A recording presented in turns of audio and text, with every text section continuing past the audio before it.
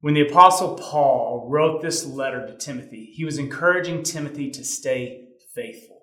He was reminding Timothy of the calling that he had been given. It was written for Timothy, but it was also written for you and me, for the church. And when Paul said that all Scripture is inspired by God, he was speaking a truth that the church has believed since its beginning. All Scripture is inspired by God. Now, we have to understand, too, that at the time that Paul wrote, the only Scripture that he had was the Old Testament. I'm not sure that Paul could comprehend that his writings would one day be considered Scriptures like the writing of the saints before. And the history of the formation of our Bible, it is a fascinating history. But that's a story for another time. Today, I want us to look at this book, the most important book in all of world history. And it is, for the church, it's foundational. And what we believe about this book is critical for our faith. For we are currently in a battle about what this book really is and how we are able to interpret it. Now, this isn't a new battle. The first heresies that the church dealt with involved the authority of Scripture and who Jesus was. It's the same battle we're struggling with right now in the United Methodist Church. That's why the church is currently splitting.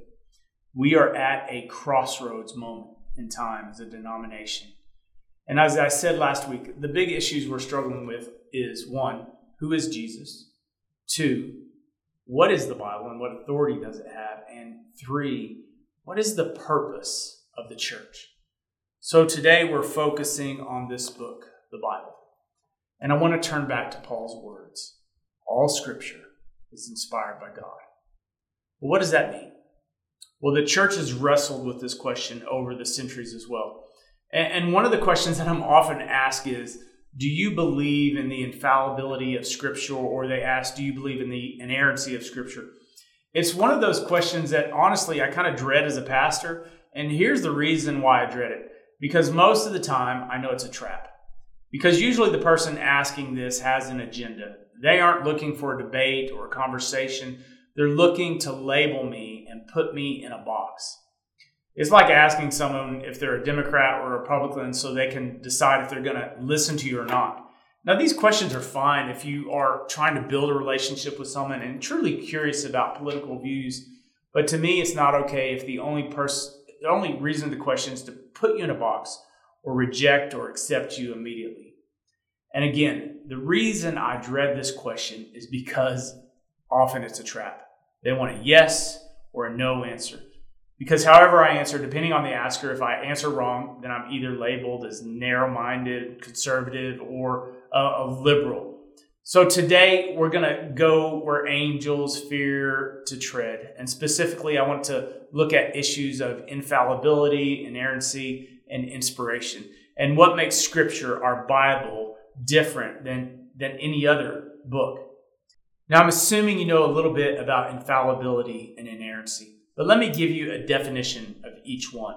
According to the Westminster Dictionary of Theological Terms, here's the definition of each. Inerrancy is a way of expressing a commitment to the belief that the Bible contains no errors of any sort and is completely truthful on all matters on which it teaches, such as history, science, and biology. Infallibility is the commitment to a belief that the Bible is completely trustworthy as a guide to salvation and the life of faith and will not fail to accomplish its purpose. But here's the problem, though, with these definitions. Many equate inerrancy and infallibility, and I've seen these definitions actually flip-flopped as well. So as a pastor, half the time I'm not sure what I'm even speaking about when someone says inerrancy or infallibility. So I tend to avoid both of those words. I tend to use I like the word inspiration.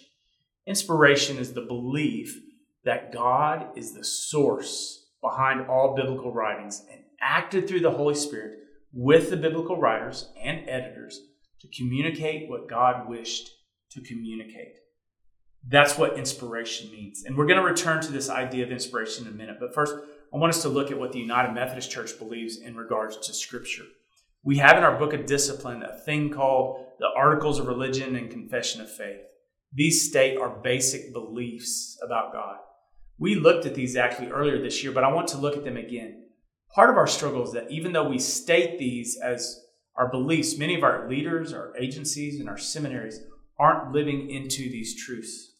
So Article 5, which speaks of the sufficiency of the Holy Scriptures for salvation, it says this: the Holy Scripture, the Bible, containeth all things necessary to salvation, so that whatsoever is not read therein, nor may be proved thereby, is not to be required of any man, that it should be believed as an article of faith, or be thought requisite or necessary to salvation. Now, our confession of faith, which is Article 4, talks about the Holy Bible. It says this: we believe the Holy Bible, Old and New Testaments, reveals the Word of God so far as necessary for our salvation. It is to be received through the Holy Spirit as the true rule and guide for faith and practice. Whatever is not revealed in or established by the Holy Scriptures is not to be made an article of faith, nor is it to be taught as essential to salvation. Here's what I believe about God's Word. It contains all things necessary for our salvation. We don't have to look anywhere else to understand about who God is and what He requires.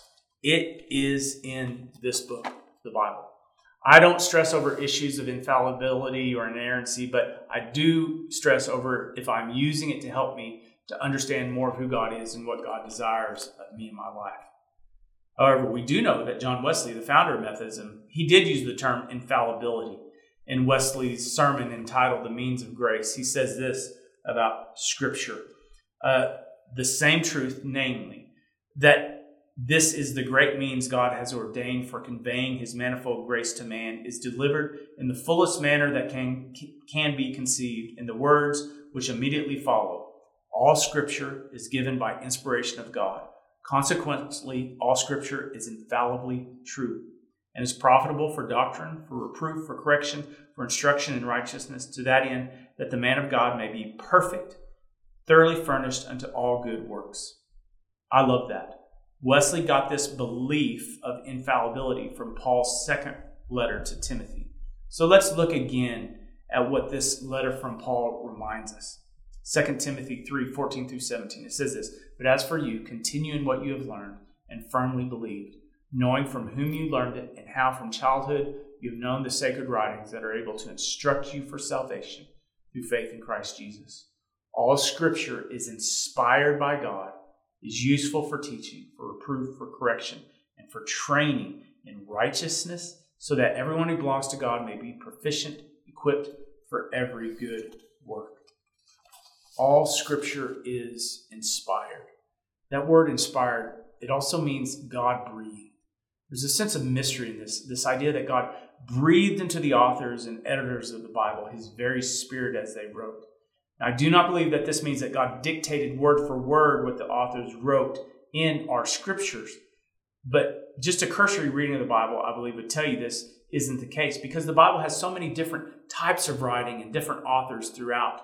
No, I think that God used each person, their personality, their writing style, their time in history and writing of Scripture. And I think that's pretty cool. But think about it. This is what God did. He breathed into them. But think about it. God does the same thing with each of us. We all have different personalities and ways of speaking, but God's Spirit can use each of us if we allow Him to speak God's love into others. Yet the church has come together over the centuries and has continually upheld the authority of Scripture as the rule of our faith, as the foundation of our understanding of God, as the source of truth and life. This is how we approach the Bible. It is inspired. This crossroads moment we are at right now in the United Methodist Church revolves around the inspiration of Scripture. And the issue to me is this: if the Bible is the inspired Word of God, then we need to bend our will to do what it tells us, to live as it calls us to live, instead of trying to bend the Bible to fit our beliefs. But many of our leaders and seminaries are reinterpreting Scripture to mean things that the church has never accepted as true, or are logically inconsistent in the divine Godhead. First, many are teaching repackaged Gnosticism. The early church in the late 1st and early 2nd century dealt with this heresy. It basically says that the God of the Old Testament is different or in contradiction to Jesus. Gnosticism emphasizes spirituality above the orthodox teachings of the Bible and the church. that their understanding of God and Jesus is more important than the Bible, that Jesus was not really divine, but just a good teacher that became divine only when his body was separated from his spirit. Now, that might seem shocking, but I've seen it constantly, and I've seen this Gnosticism repackaged. Too many are teaching that huge sections of our scripture should be cut out and not be used or are not authoritative. This is just repackaged Arianism, another early church heresy. Again, we wrestle with interpreting scripture correctly, but we use the scripture to help us interpret scripture. We don't place our will on it. It places its will on us. Many are reinterpreting teachings on sexuality and sex that are against what the church has taught historically. Even in our conference, we have a clergy person and pastor has been teaching new licensed local pastors and others that living together outside of marriage is okay, and that we shouldn't try and evangelize those who are sick and dying that know Christ. Why? Because the Bible to them isn't authoritative and Jesus isn't the only way. But again, I turn back to Paul, who reminds us of this truth about the Word of God. He says 5 things specifically, and I want us to think about this. First, all Scripture is God-breathed. It is the inspired Word of God. 2, it is able to make you wise for salvation. It's able to instruct for wisdom for you for salvation.